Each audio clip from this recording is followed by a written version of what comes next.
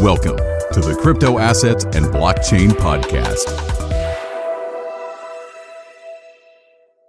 We developed License on Blockchain, which is an Ethereum DEP that allows the management and transfer and therefore trade of used software licenses. And today I wanted to give some of the experiences I have gained through this development and share them with you.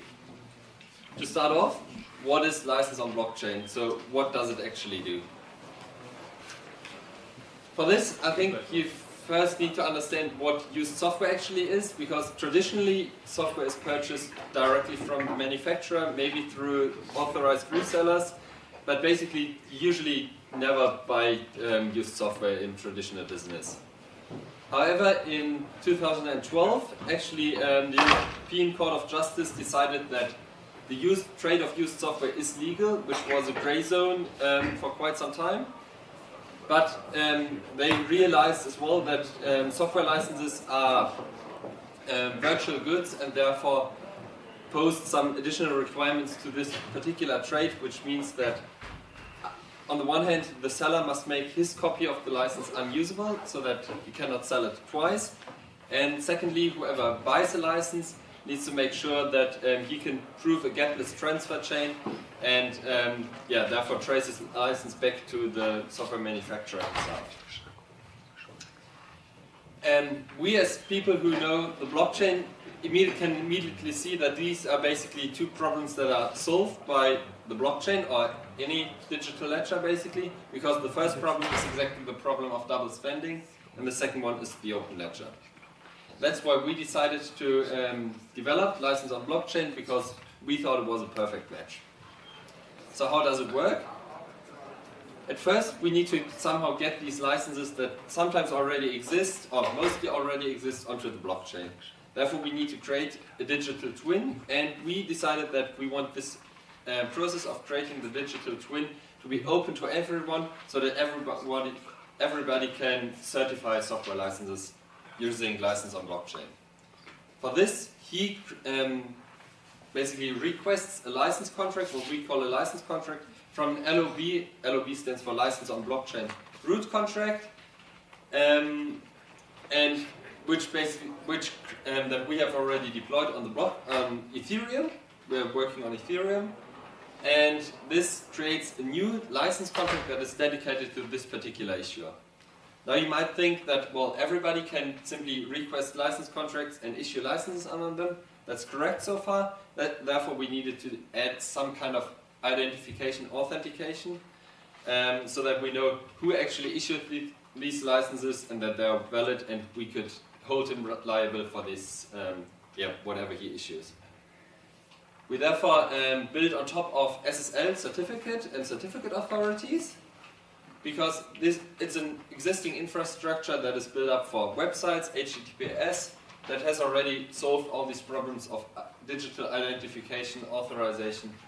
And the issuer simply signs a set of LOB rules, which in short basically mean that all the licenses he issues are valid and he's not attempting to do any fraud, and puts this signature onto the license contract. After that, he can then issue licenses. This all works with our LOB wallet that we have developed, which is just a web page and works through MetaMask. I think some of you already know MetaMask, otherwise I'll go into a bit more detail later on. And once he has registered, he can simply issue licenses. And I wanted to give you a short live demo of how our wallet actually works and how easy it is to transfer licenses using it. So for example, right now here, I'm simply in Google Chrome, I've got MetaMask installed, and I own two types of licenses right now. One is Microsoft Office 2016 and one is Microsoft Windows 2010. Of one of them I own 175, one of them 275, and if I wish to simply transfer licenses, I can click transfer, enter an address I want to transfer the licenses to. Let's say I want to transfer 50 licenses, click transfer, and now this transaction needs to be submitted to Ethereum, which is why MetaMask pops up, which will then submit this transaction to the actual blockchain, which in this case right now is a local development blockchain I run on my computer just to keep it easy. But it will soon be deployed on the main network. It is already deployed on Ropsten. So I click submit. I can see there's a new transaction that transfers licenses from my account to this address. It is currently unconfirmed. And if we wait a bit, it should hope. It already says two confirmations. And if I want to, I can look at the transfer chain and see that I have that originally 200 licenses have been issued to me. I previously transferred 25 licenses, and now transferred 50 licenses to a different address. Yeah, so that's as easy as I think it gets to really interact with this, with license on blockchain, and you don't really even see that it's backed by blockchain technology, which I think makes it really easy to use. Okay. Yeah, and this wallet is already hosted at wallet.licenseonblockchain.org. You can go ahead and use it if you set MetaMask to the Ropsten test network. So, what experiences did we gain from developing license on blockchain? First of all, I thought I'd bring some Solidity code with me. That is a simplified example of how our license contract works that keeps track of these, the balances. And I think even if you're not really into code, it's easy to understand what's going on here. So, for example, we start off with a balance that assigns each Ethereum address a number. Unit 256 is simply a number. And we can transfer licenses to a different address if the balance of the message sender is sufficient, and it's simply about deducting the balance from the message sender and assigning it to this recipient's address. Lastly, we simply lock the event just to make sure that we can later retrieve it again and build up this transfer chain. So it looks a lot like traditional software development, but I think there are some key differences, and these I would like to highlight now. The first one is, and I think we've already heard this a couple of times yesterday and today, is that once these smart contracts are deployed, you cannot take them back. You cannot run updates, you cannot run bug fixes, and that's why we think that testing is absolutely key in smart contract development. We, for ourselves, decided to use automated testing using a framework called Truffle, and this framework allows you to write automated test scripts in JavaScript that interact with your smart contract through web3.js. Framework I think is currently developed by Fabian Vogelsteller, who was here yesterday. And it sets up a fresh testing environment on each run. It runs on a local blockchain, so you can run your tests as often as you want without paying transaction fees, which is really important. Just to give you an idea, our Solidity code base consists of about 400 lines of code. That's all there is. And for this, we wrote 600 lines of inline documentation just to specify what these functions actually do, because if you don't know what they are supposed to do, you can't test them.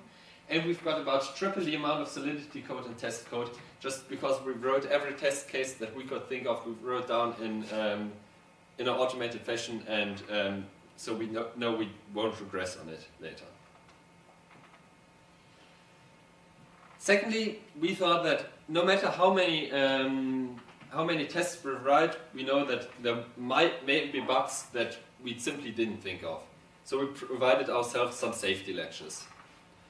And two of these I would like to highlight right now, because I think maybe if you're developing smart contracts yourself, you can adopt them to your use case as well. One of them is that we thought that it may occur that licenses that were issued using license on blockchain should be revoked because of orders, for example, by a court. Because for some reason, whoever issued them wasn't allowed to do so, or he was deliberately perceived by whoever owned these licenses. So he was not supposed to create the digital twin. That's why we give the issuer the option to revoke licenses. It's still on the blockchain that they existed. The entire transfer history is on the blockchain, but they're simply marked as potentially invalid. The second example that I would like to highlight is that all of our smart contracts have a function to completely disable them, which basically disallows any further actions on these smart contracts, so that if we discover a serious bug or a serious flaw in the system, we can completely shut them down and maybe start over again with an updated version of the smart contracts. Just to make sure that these old, we can freeze the old state. Yeah, so much for the smart contract side. Now I showed you, oh no, sorry.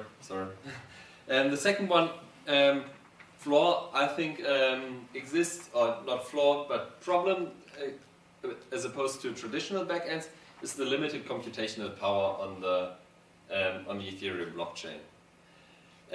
So even if you're willing to spend vast amounts of Ether on gas, that's the maximum computational amount you can use in one block.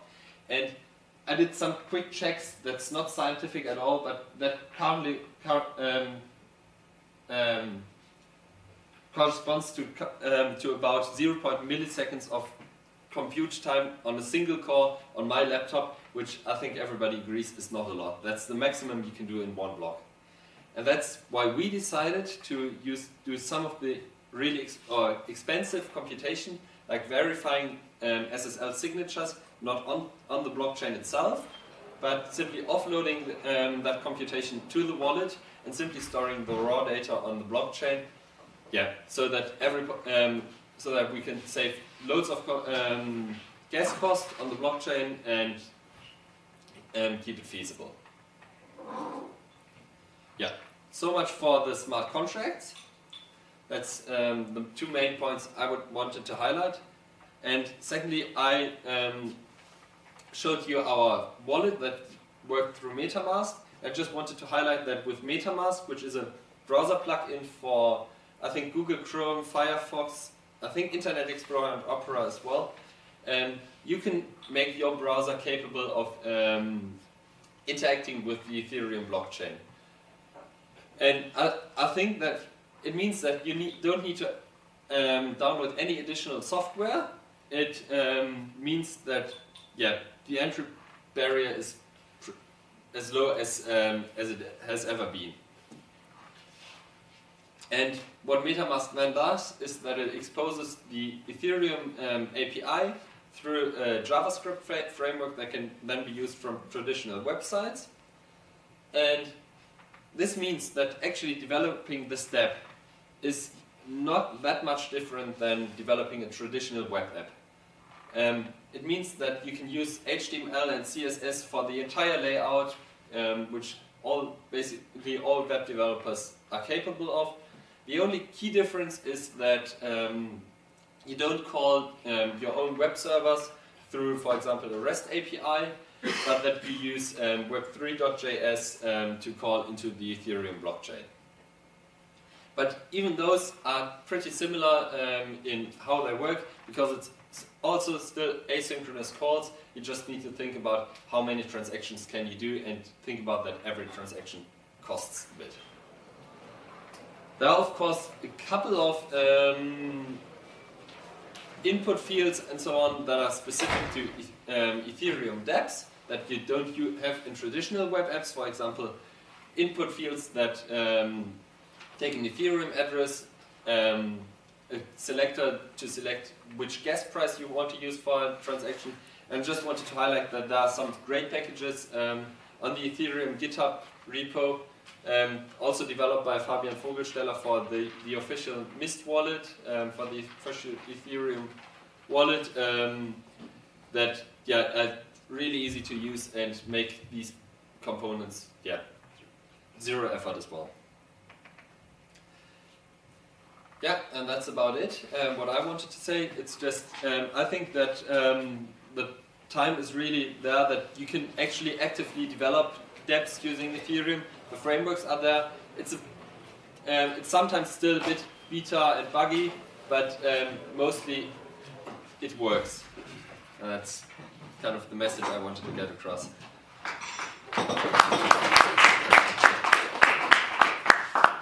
You have das.